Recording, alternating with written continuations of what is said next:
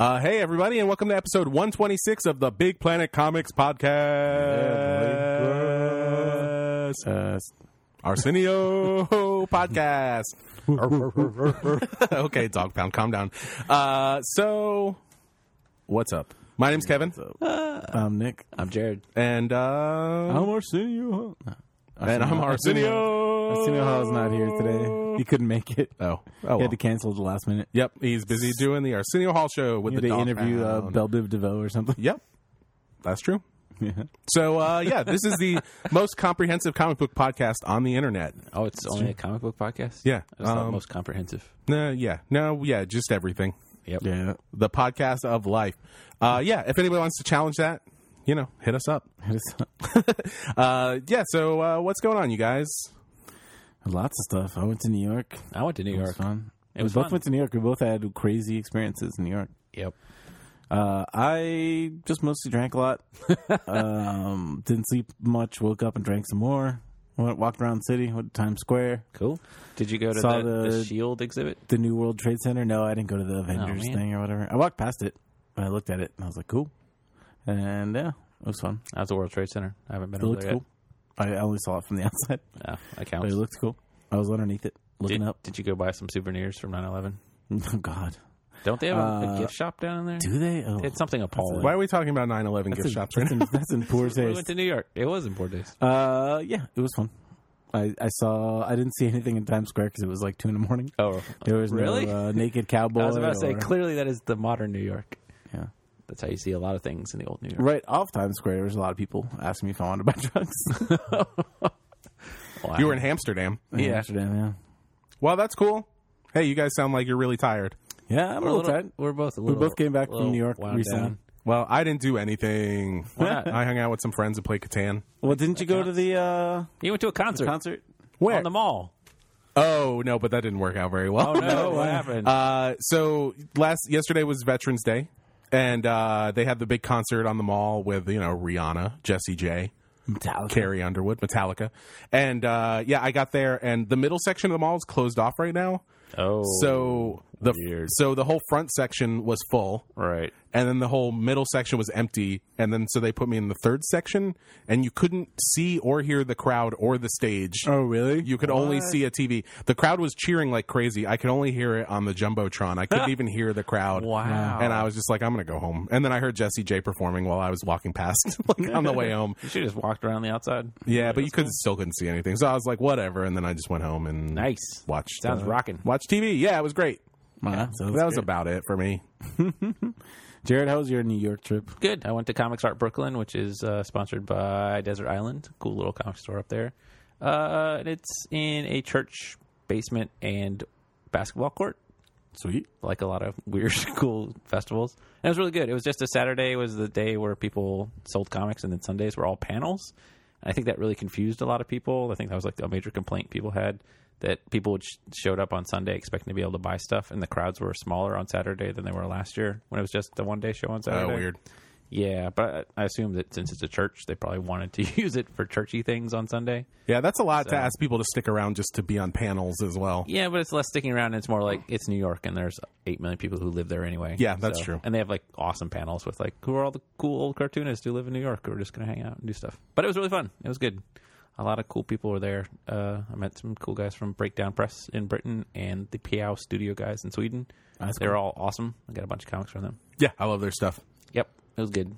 Cool. Well, hey, let's get right into this thing this week. Let's Okay. do some. Wait, what? Okay, I'm ready. Let's do some news. Yeah, sure.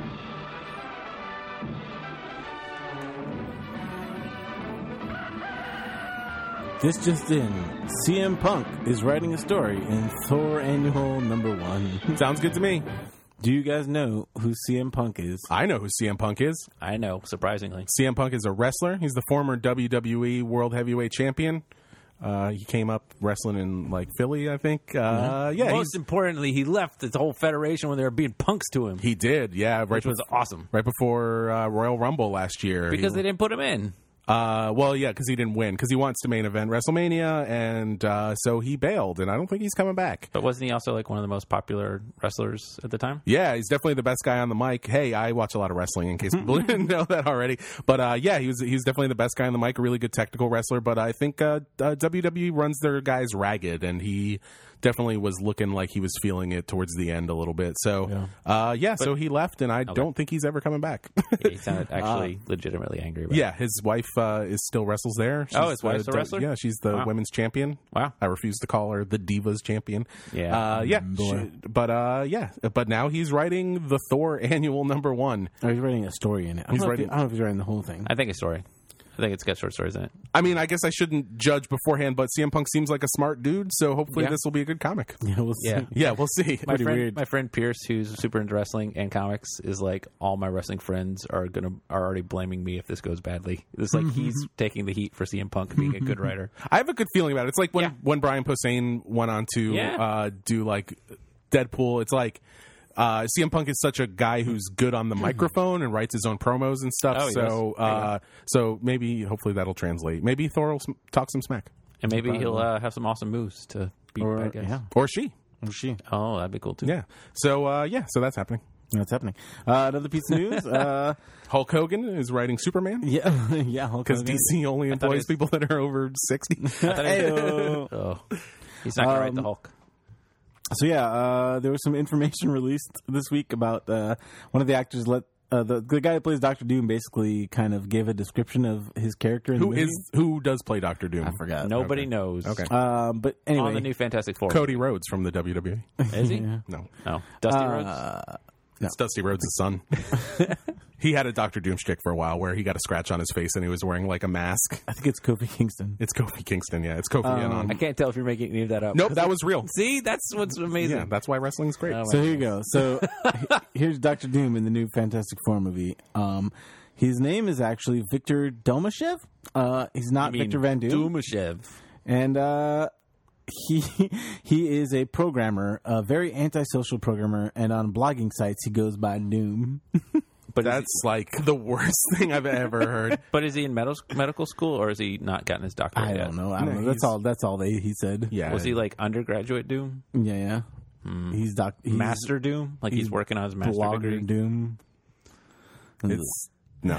so bad. Is this still directed by the guy who did Chronicle? Yeah. Well, that gives me hope because that's a good. good movie. And, But and I think it's a found footage movie And so he's too. there, and he's like, "Boy, I wish I had a good script so I could make yeah. a movie out of It just sounds like so like Yeah. basic. There's so many and crazy ratchet. things. 'Cause there's also like apparently they're all in like containment suits the whole time or something. What is it? Like hazmat suits? Yeah, What?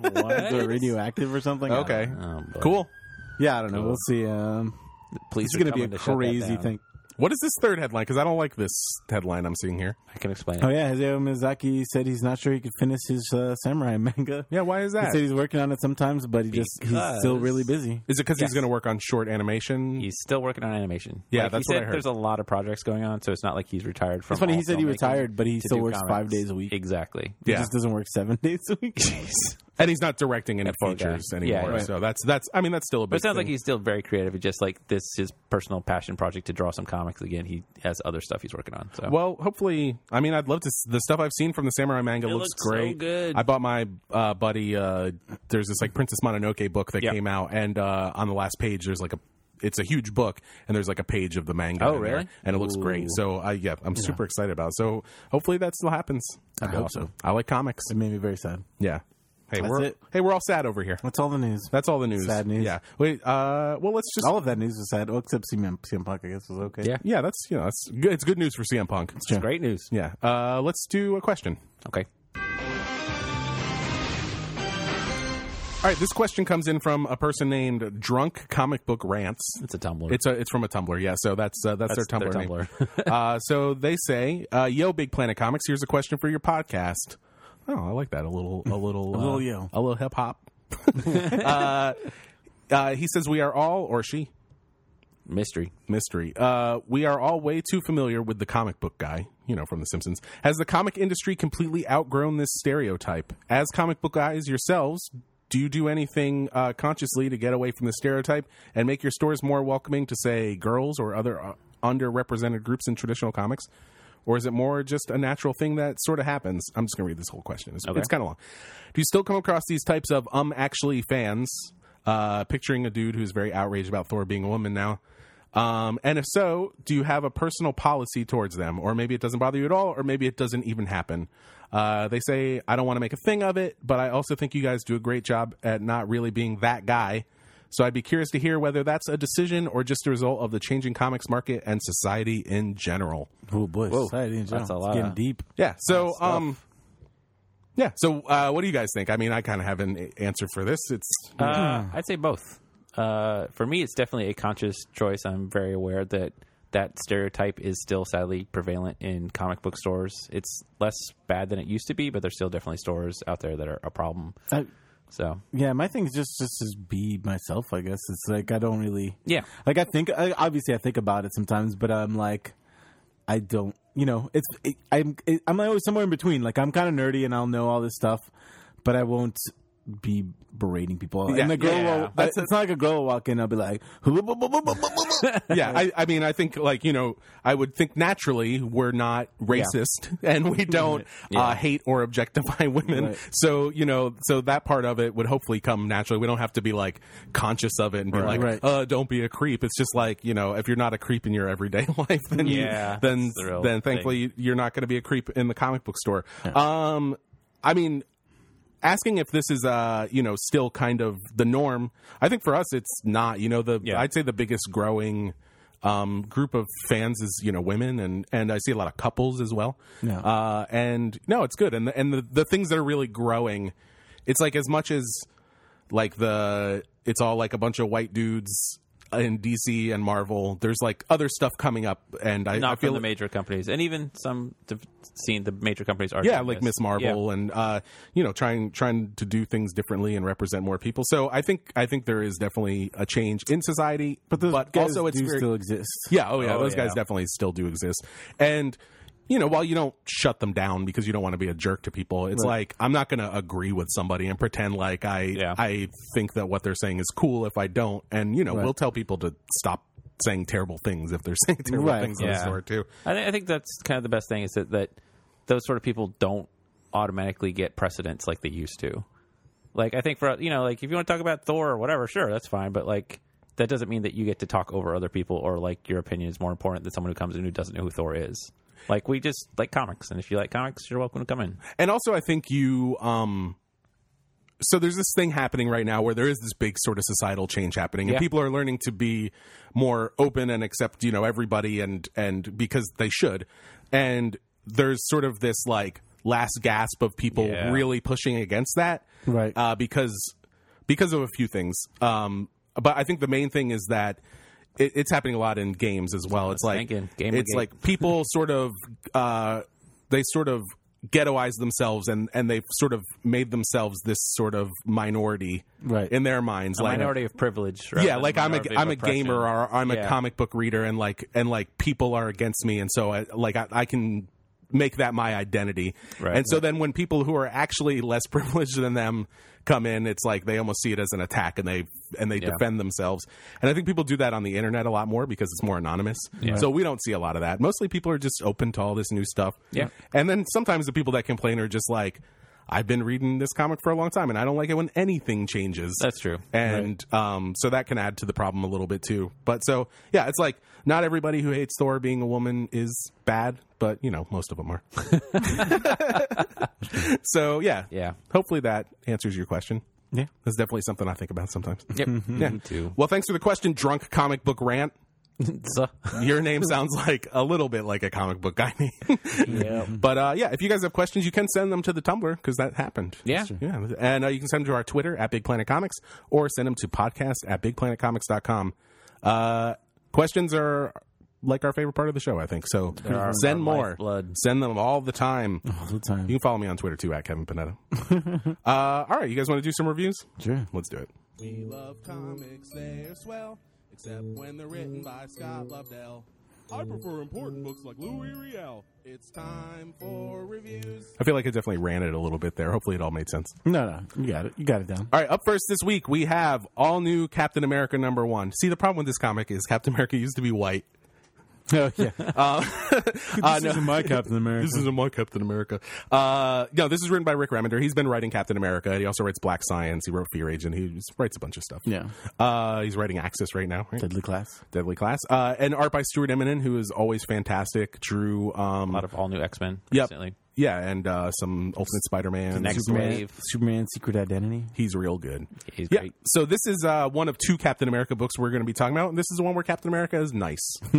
Yeah. Yeah. I guess that's one of the weird things. I guess this takes place after Axis, whereas the other book doesn't. Should we just talk about both of these at once? So the other book is Captain Yeah. America and the Mighty Avengers, Right. written by Al Ewing, who's been writing Mighty Avengers, and drawn by Luke Ross, who's been drawing Mighty Avengers, right? Yeah. Yeah. So I like both these books. The thing is that it's weird reading them back to back because they're like I said, they take place at different time periods. And Captain America and the Mighty Avengers takes place during Axis. Yeah. So you might want to explain what happened in Axis. So in Axis, all the heroes and villains that were on the Genosha fighting the Red Skull, there was a spell that Scarlet Witch and Doctor Doom did to invert the Red Skull to get Professor X's personality to take over, and so now everybody's inverted. Basically, like D&D terms, they're like from chaotic good to chaotic evil. Or, Nice. that's how I read Rick Remender explaining it. That's awesome. Hey, the comic book guy is alive and well. They're like exactly inverted. But yeah, so in Captain America and Mighty Avengers, Falcon is evil. Basically, he's lawful evil or whatever. Yeah, he's a so- jerk, but yeah, he's still. It's not like they're taking people and making good guys into bad guys. They're just taking their tendencies and swapping them. So it's like he still wants to help people and do the right thing, but he's like, I shouldn't show mercy to bad guys anymore. I should, whatever needs to be done, I'll do it. And so it's very similar to like when like Superior Spider-Man. Yes. Yeah, except instead of Dr. Octopus going into all of these people, although that would be a good event. Or Dr. Octopus becomes all of the heroes. But they're just all sort of becoming very sort of Machiavellian. Yeah. Yeah. Or at least in the case of Captain America. So yeah, in that, it's pretty interesting that it's kind of the same Mighty Avengers team, although most of them aren't in this first issue. Although we do get a little bit of Luke Cage. Luke Cage in the suit. Being really mad at Spider-Man for being a jerk to him when he was superior as Spider-Man. So it was bad. And just being kind of evil in general, Yeah. like a bad guy. And Falcon is mission in that whole book is to just basically destroy the Mighty Avengers because they're kind of like left-wing hippies or something like that. Something to that effect is what he says. And then in the regular Captain America book, he is with the new Nomad, who is Captain America's son from another dimension. Adopted son from another And he's getting mad. And They're fighting Hydra. Yeah, and there's a point in this where Nomad kills somebody. Yeah. And Captain America tells him not to do that. So that's the difference between the two Captain Americas in these There you books. go. He's like, you don't do that. He's like, I'm from a Dimension Z. Everybody dies all the time. I think my favorite thing in all new Captain America, besides the art, which was great, Stuart Immonen's always awesome. I thought Batroc was really funny in this issue. Yeah. but not like played up as like a joke. Well, maybe a little. Like a little bit. He's still like a threat, and he's he's not a goofball. Well, I mean, there's a part where Captain America's like, all right, you get the other guy, I've got Batroc. And Batroc says, more likely you have diabetes, American burger eater. Yeah. I mean, that's like the way things he says are funny, but like he's not like a joke. he's a credible threat. Yeah, he's a credible threat. Yeah. He's like, there's like an actual intense fight scene as they're falling down into this chasm, and it's well choreographed because it's Stuart Immonen, and it's just really fun. It's funny, and I like this new direction. It's kind of more. I think what did Rick Remender called it, like spy-fi or something, which I guess is it's like sci-fi spy stuff. It's definitely less sci-fi than the previous run on Captain America, which was all about being in different Right. dimensions and stuff. I would say definitely one of these books feels like a completely new direction with all new Captain America, and one feels like the next issue of Mighty Avengers a little bit. Or more like the next issue of Axis. Yeah, right, just like something in the middle of Axis.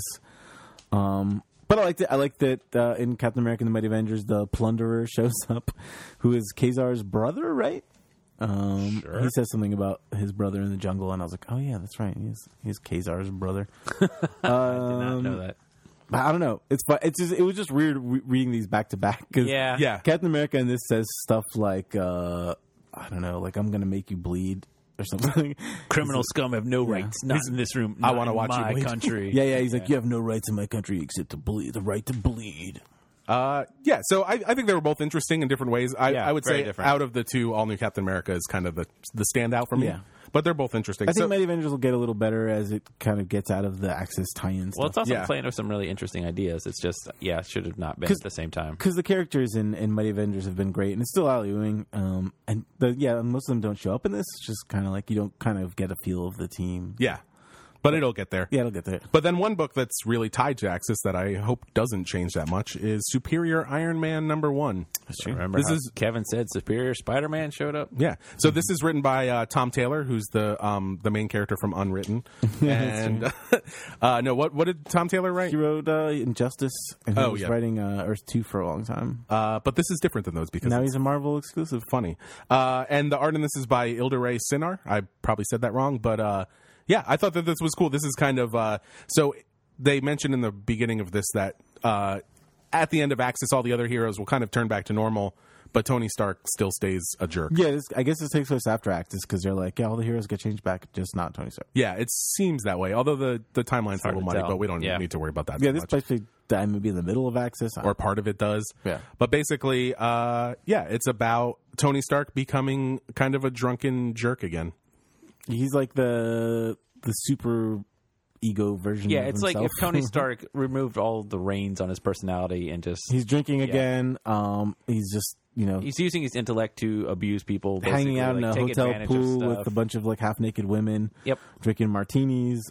Classic Tony Stark. Yeah, While he but- sends out drones of himself to fight his own battles. This is like, remember in the middle of Iron Man 2 when he's like a drunk again for Yes. a little while? It's That's like like that Tony Stark, but with a whole comic. Yeah. Well, it's also it's very much him being like, I'm smarter than everyone else, so I should make decisions for everyone else, which is the main storyline here. And then in Axis, they revealed he created this app for everybody in San Francisco to download on, automatically gets downloaded onto the phone like a U2 album. And they can use it to make themselves pretty. Yeah. It's like an extremist app. It's the new extremist thing, so it makes him like physically strong, but also like physically attractive. Yeah, it makes everybody like kind of like a perfect human being. They can all glamour themselves. Right. And the problem with that is it causes a lot of disparity with the people that don't have the app, and they're like kind of creates a new underclass. Yeah, it kind of creates the uglies type situation. Yeah. Oh yeah. Weird. And then you get the full reveal of that villainous plan, which comes into play at the end. Well, I'm just going to say what it is, but it's funny because you find out that the extremist wears out and you become who you were before, but you're kind of more strung out and like you need the extremist. And all your phone says your trial period is over. Daily renewal $99.99. Yeah, so it's like playing Candy Crush. Yep. Yeah. He's got them all addicted to the extremists, and they have to pay him $100 a day to use it now. Yeah, and then at the end we see that Pepper, who's always the voice of reason when it comes to Iron Man, has a backup plan. Yeah, and it's pretty Excellent. interesting. Yeah, and it's pretty interesting. I thought this was a fun comic. Yeah. Yeah. The art was decent. It didn't blow me away or anything, but there's some interesting page It's a little layouts. bit like Derek Robertson. Yeah, I think that's fair. And And some good tech design on the suit and stuff, and yeah, and Yeah, I like the design of the suit a lot. and the whole thing was just fun. It was very mean spirited, but not in a gritty, grim kind of Right, way. no. Like it was goofy and it was fun. And and Daredevil's in it. Daredevil makes his appearance because it's in San Francisco. yeah, which is a nice twist. Apparently, one of the rumors going around was that Iron Man is going to cure Daredevil's blindness That sounds boy. great. using the Extremist app or whatever. Wow, I'm into it. Hey, Daredevil's a lawyer. He's got money. Yeah. He can pay for it. Okay, up next we've got Deep State #1. This is written by Justin Jordan, who wrote Luther Strode and wrote Dead Body Road and wrote just a bunch of stuff. A lot. Dark Gods, Yep. which we did not Some review. lanterns. And the art in this is by Ariella Cristantina, who is somebody who I don't know. Yep. But yeah, this is kind of like the X-Files. So this is the idea that all the conspiracies and stuff that everybody knows about from the X-Files were all true, and there's a group of people like the FBI/X-Files dudes who go and take care of it, so it all stays secret. So they're the secret within the secret government agencies. They're like the super government that runs all the Yeah. other government agencies. They're like the ones behind all the other agencies. And so this one takes the idea that there's the old agent who recruits the new person to be the new agent, so you get to kind of follow along with her, Miss Branch, as she journeys along to figure out what's going on. And all that I thought was okay. The thing I thought was really well or at least interesting on this, was what the actual main conspiracy that they're dealing with in the first one. With the Russian cosmonauts. Yeah, and that was that the cosmonauts, the Soviet Union went to the moon before America and found out that there's crazy stuff on the moon and it caused problems. There's like life on the moon. Yep, evil life or dangerous life or something. We're not quite sure, but yeah. So there's definitely astronauts with flamethrowers attacking things. Yeah, when the U.S. goes back to the moon, they take flamethrowers. With so them. Awesome. Yeah, I So, thought that was I thought that was the best part. Yeah, and that kind of, it seems like that's going to be the focus because where this ends is kind of a little cliffhanger dealing Yep. with that. And yeah, it was an interesting first My issue. main problem with this, it was way too X-Filesy. It was like X-Files mixed with like a little. They even look like Mulder and Scully. They do, yeah. Their personalities are different, but yeah. But not too much. yeah. Well, she's not a skeptic, and like neither of them are skeptics, really. They're just I like, think she seems pretty skeptic. I don't know. She buys into it pretty fast. Yeah, I guess pretty She's like, there's It doesn't definitely take some her crazy 8 stuff here. seasons or whatever. Yeah, right. You know, it's like, when did Scully start to believe once Mulder got like superpowers? Yeah, so it was an okay first issue. It wasn't mind blowing, but I'll definitely read it. I want to see where it's going. Yeah. Yeah. All right. Up next, we've got Django Zorro #1. You heard that correctly. This is Correct. co-written by Quentin Tarantino, who wrote Death Proof, and Matt Wagner, who wrote Grendel, and has been writing the Zorro comics for a while now. And the art in this is by Esteve Pulse, who Maybe. drew some of the last Django thing. I think he did? one of the parts of it. Yeah. But yeah, so this is about. It's kind of weird. It's a little hard to talk about some of this, right? Is it? Well, without giving the ending away.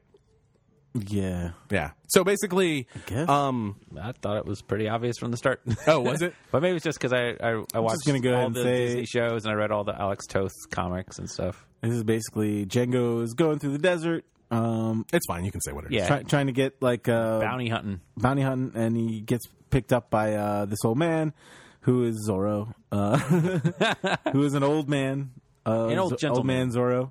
Well, I think once he says his name, he's like Don Diego de la Vega. I was like, oh, that's Zorro, isn't it? Yep.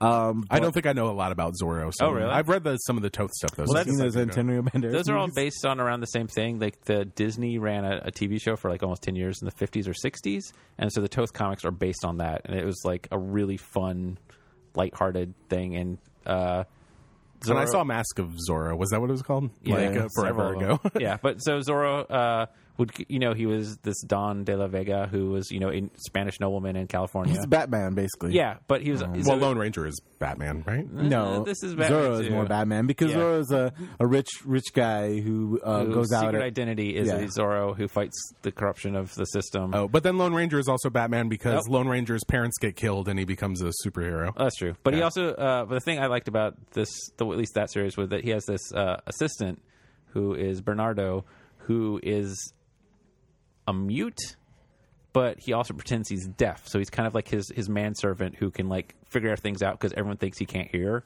So he's kind of like his smart assistant who helps out with a lot of stuff. So he's the guy driving the coach in the beginning of this. So I'm going to come clean about why I didn't know this was Zorro the whole Okay. time is because I, for some reason, thought it was a Django Lone Ranger comic. And makes so while I was reading it, I was like, when's the Lone Ranger going to show up?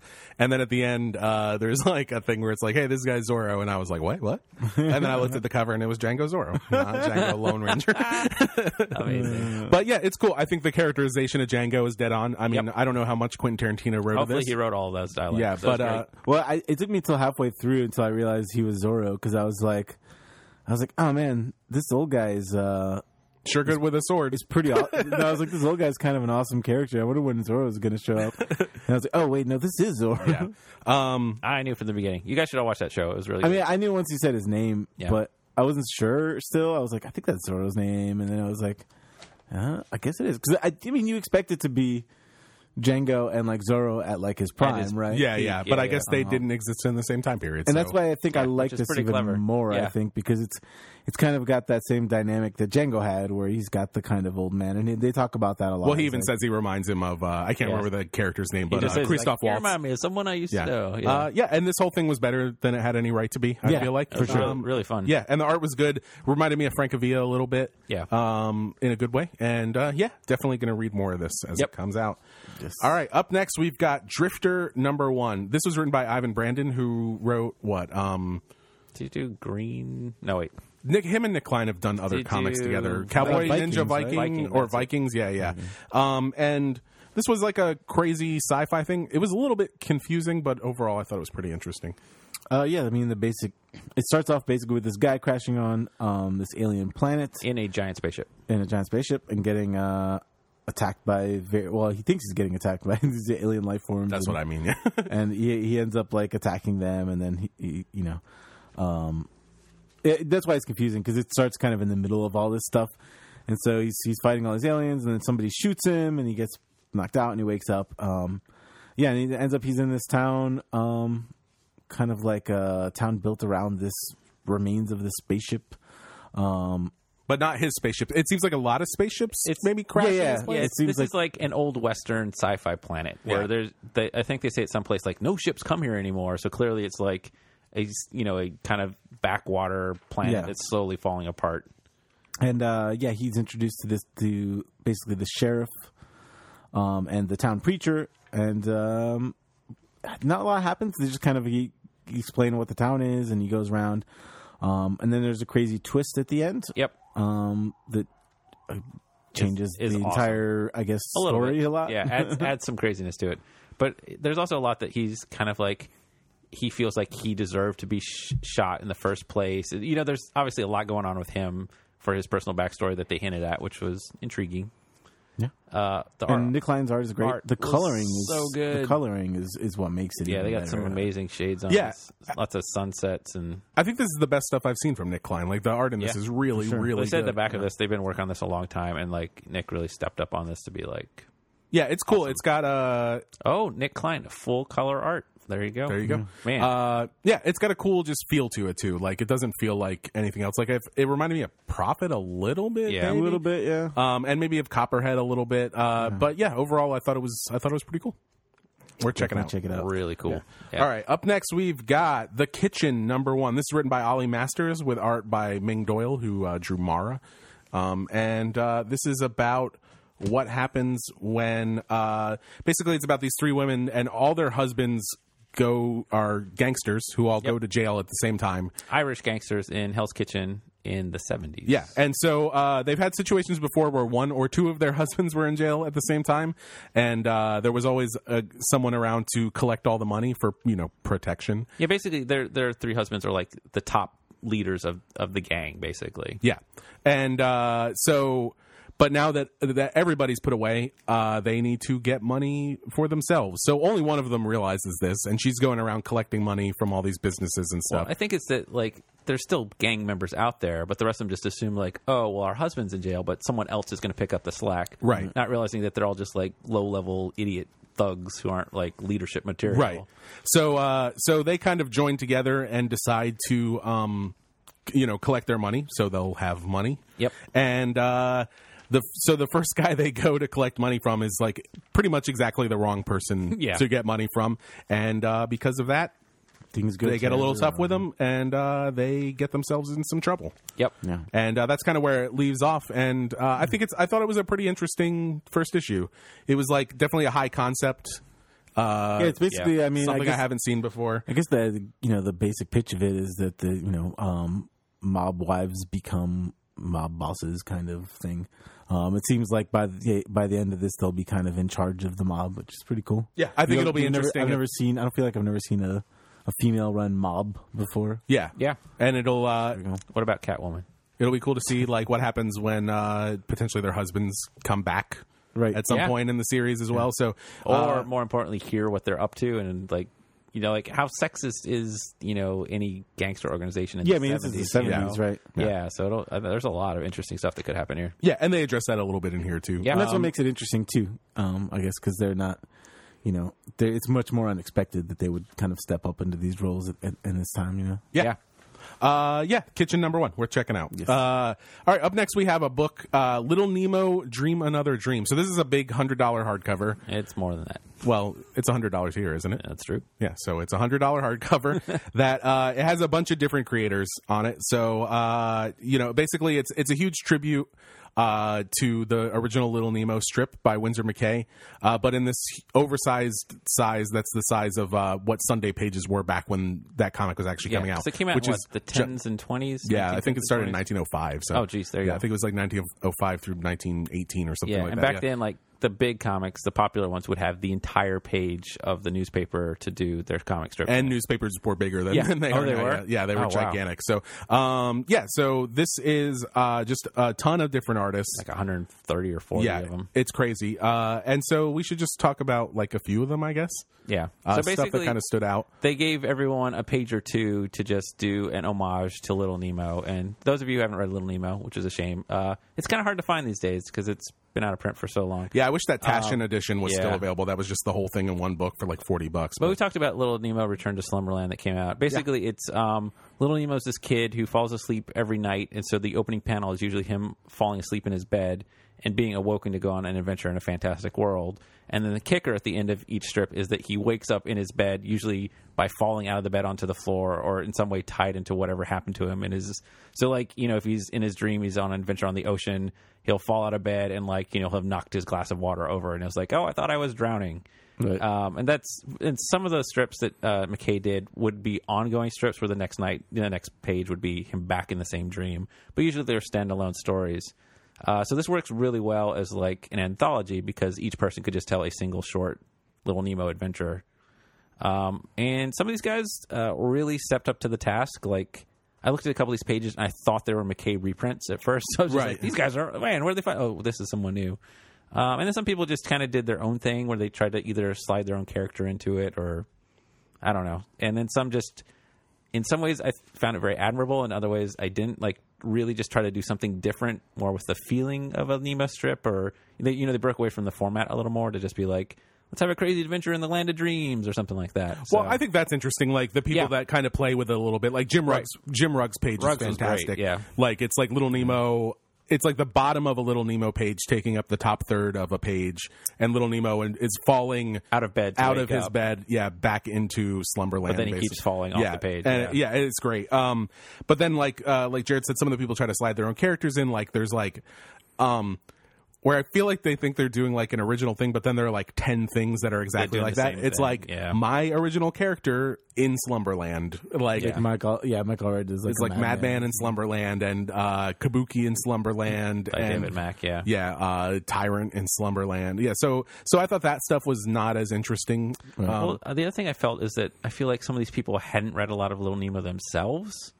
And then there are a few people who clearly are huge McKay fans. Like Carla Speed McNeil did one that's this lushly colored one about a giant cat waking up Nemo and just carrying him around in the cat's teeth while they go on thing. And she got the tone of like early 20th century McKay dialect, like his dialogue, so perfectly. It read like a strip from back then. And there are a couple others who did, maybe it was J.H. Williams. I can't remember if there's one where they're like walking in like, the panels show a giant spiral staircase, like a room with a spiral staircase in it, and the characters are moving through the panels, but also moving through time down the staircase, like very, like kind of Eisner-esque use of the page that I feel like that isn't quite what McKay did in those layouts, but that's very much in the spirit of what McKay did. Yeah, I can't remember who it was, but somebody else also did one. So each of the, in the Little Nemo strips, each panel will have like a number in the corner of each panel. There's one where somebody did it, so it's kind of Little Nemo throughout his life. Oh, that was so it'll awesome. be like, it'll be the panel will be like 1, and then it'll be like 85 or like 100. It skips ahead a bunch. But also showing Nemo growing up and growing older. Yeah, and it kind of goes through Nemo's life, and that's pretty interesting too. Yes, it's people who but really they kind of use the format. How it worked. Interestingly, yeah. Yeah, that was awesome. That was a really good one. And then some of them just have incredible art just in general. Like they just a got few some of the best artists in comics in this book. It's amazing. Yeah, like Jeremy Bastian's in here, who does Curse Pirate Girl, who's fantastic. Paul Pope is in here. J.H. Williams III, John Cassaday, Charles Vess, S.M. Vudari, Becky Drysdad, just a ton of really Pratt. I mean, P. Craig Russell, like people I didn't know were still doing comics. Did stuff for like seriously, like Steve Bissette came back, Paola Rivera. Oh my gosh, this list is ridiculous. Like, there's so many great people on here. It's definitely worth if you can even just take a look at it. Like, if you can find someplace that has it and flip through it, it's great. You know, $100 or even more at some other places is It's a lot huge, to pay. but it's maybe, but no, I don't don't think so for this. It's But for what it is, it's yeah. expensive, but it's I'd say expensive. it's worth it. Yeah, but it's very cool. And David Peterson from Mouse Guard. He Yeah. had an awesome one. Oh man, so many good ones. yeah. So Gerhard had one, the backup artist for Cerebus. oh yeah, I his is think. the first one in there. Yeah. Yeah, so definitely worth taking a look at if you can find one. Yep. Yeah. All right. Up next, we've got Over the Garden Wall special. So, Over the Garden Wall is a new cartoon series that just came on Cartoon Network recently. It's a 10-episode thing, right? yeah, 10 parts, kind of one big complete story, created by Pat McHale, who's one of the original guys back at Adventure Time. Oh, okay. Yeah, it's got a really interesting kind of 20s Americana meets like creepy.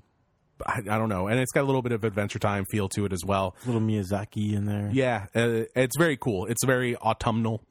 Yeah, but so this is kind of a story that would take place in the middle of the Well, series. you've watched the whole thing. I have watched the whole thing. So yeah. does this fit very nicely in between some of the stories? Yeah, sure. Like Okay. the main story of at least at the point of this thing is that there's a character named Wirt and his little brother Greg, and they're lost. They're from basically our world, Right. And they're lost in this crazy world where Fantasy fantasy adventure world where world, people yeah. have like pumpkin heads and stuff. It's very like almost Wizard of Oz-y. Right. Yeah. And they meet this bird named Beatrice who says that she's going to take them to this old woman, Adelaide, who can help them get home. So while they're on the way, they have, varying adventures like, basically like the Odyssey or something. Right. And, or like every book that's ever been based on the same Right. structure as the Odyssey. But yeah, I mean, they're trying to get home and they go on adventures. And this kind of is one that would just fit in between any of those in the kind of first half of the series before Okay. they meet Adelaide. And this is about them meeting some crazy like pirate. No, not pirates. Like They're insane sailors. Yeah, they're insane. like a ship full of crazy sailors. Yeah, they're like a navy, or Yeah. they think they're a navy, and they're traveling on not quite a ship, but instead an upside down bicorn hat that which is amazing. is in the middle of a field. Yeah. But sailing through the field like it's made of water. Right. Fighting cows. Yes. So this was illustrated by Jim Campbell, who is so good for this. How close is his style to McHale's like animated style? It's really Okay. the look is exactly the same. Because as the art show. in this I loved. It fits the story so well. Yeah, I don't know Jim Campbell, but I'm going to guess he's maybe somebody who's related to the Animator, show. maybe. Yeah. But oh my gosh, this I haven't watched the show yet. I'm so looking forward to it because this comic blew me away. It hit so perfectly on so many levels. It just has such great characterization of like these insane naval officers and like And all the crazy adventures and the songs are great. yeah, they sing a lot of songs. Yeah. And There's actual notes at the back of like what do you call it? sheet music. Sheet Oh, music yeah. at the back of this. That's true. For Yeah. the song they sing. Basically the plot is just Greg and Wirt are brothers. Wirt is the main character, and he's a more pragmatic type of guy. And then Greg is his little brother, who's like he's completely very young and kind of he's naive, and yeah, he's just having fun. he's like Candide or something. He like thinks Yeah. everything's going to be fine all the time. And That was totally the reference I was going to make. or he's like Clarence from the cartoon Clarence. There we go. He wears like a pot on his head, and he has a pet frog that he Yeah. changes the name of all the time. But so what was I going to say? Yeah. You Just guys? what they do. Yeah. So they end up on this boat with these guys because basically Greg won't just follow Beatrice to get to this place they need to go. So she's like, whatever, this is as good as anything. And then these guys are kind of insane and sort of hold them hostage in a weird way. Yeah. And and it's they just keep promoting Kind of recruiting them. yeah. keep promoting Wirt from like admiral to general eventually. yeah. But and so it's about them trying to get off of this ship or use the ship to get to where they need to go. Yeah. And it's a crazy kind of surreal story, and it's really good. It's very Alice in Wonderland in a lot of ways too. Yeah. But this comic was so good. Like Yeah, if you haven't seen the show, like I haven't. This This is is so what would good. be maybe the worst episode of the show. Oh really? Yeah, Oh my like gosh. there wasn't a huge sense of danger in this episode, and there's definitely a lot of plot Oh, stuff that okay. doesn't make it into this. But overall, I mean, it's still So fantastic. does the show feel like there's more at risk? Yeah, definitely. Okay. Yeah. You know, they and there's always kind of 2 or 3 other things going on in the background as well, which there's less of in this. But that's not to make a mark against it. I mean, it's great. Just a It's slightly just different because tone. it's a little more ephemeral. It has to be, it has to be a little more throwaway. Like Well, it can't be. as a standalone. This works so well. Yeah, it's fantastic. And if you haven't seen the show, I bought the whole season on iTunes. It's like $10, and I watched all 10 episodes just in a row. And Awesome. Yeah, and it's great. And this comic is great, and I highly recommend it. Sweet. All right, one last thing this week is Snackies. This is written by Nick Samita, written and drawn by Nick Samita, who is a really, really funny cartoonist who now works at Nickelodeon. And his most of this stuff has been published online, but there's some new stuff in here as well. And these are just like really funny stories that kind of make fun of and also embrace millennial behaviors. yeah. Modern dating, a lot of technology, and the horrible combination of those two things. Yeah, so I don't know. Nick just does really, really funny stuff. You know, one is just like he hears a sound in his room and he looks and it's a tiny Adele. Yeah. Like that's a really funny comic strip. One is about him falling in love with himself. Sprinkled throughout are these things where he's getting texts from God that are basically like, "I can see you." Yeah. And I don't know. The whole thing is great. It's all he kind of brings them all together with this video game called Snackies, which is That about was brilliant. Yeah, It was like and the opening framework. yeah, and I don't know, just the whole thing's great. His comics make me laugh more than I think any other stuff out right Yeah. now. Yeah. And there's a whole section in the middle. He had a mini comic called Raffle, which is like rolling on the floor laughing, and it's kind of a bunch of variations on that. Those that horrible acronyms. yeah, that get really ridiculous and funny. Yeah. And it's all about. I feel like the whole thing is about needing validation for your work and having access to all these people that can tell you you're great all the time, and like like what it means to be an artist and be like not like a celebrity, but like like a figure. You have to be that's a personality. Yeah, you're too. like everybody's a public figure now. Yeah. And a lot of it's about that. And There's also just super weird. yeah, super weird. yeah, stuff. Like there's like a part that's like a series of strips where it's just about him seeing like a hot guy on a bus and him like Oh, yeah. being Those are attracted to great. him, and he's like, oh, I was really attracted to this guy, and he turned around and he had this really long ponytail with like beads on it. Yeah, and then, or hit the back of his head was the face of Voldemort. yeah, and then like the last guy's face is like he's like, oh, he looks fine, and then like he opens up and it's like an alien that he tries to kill him and stuff. It's really funny. Yeah, the whole thing's great, and it makes me laugh out loud, and it's good stuff. It's probably my favorite thing on this list this week. No, Over the Garden Wall. So yeah, good. I love. Definitely pretty great. Yeah, It's definitely one of they're the best different. hilarious. Yeah, they're so different. Yeah, They're both great. but highly recommended. Both highest Yeah. recommendations. All right, so that's it for this episode of the podcast. Yep. Yeah. Yeah, we got through it kind of fast. Yeah, That's what we do. Bang through it. I was rushing through it. No worry. No, not I really. don't know. I was like, Talking about the good stuff. I was trying to make you guys shut up sometimes. Sorry. All right, well that's it for this episode. We will see you guys next time. Yeah. Yeah. Later.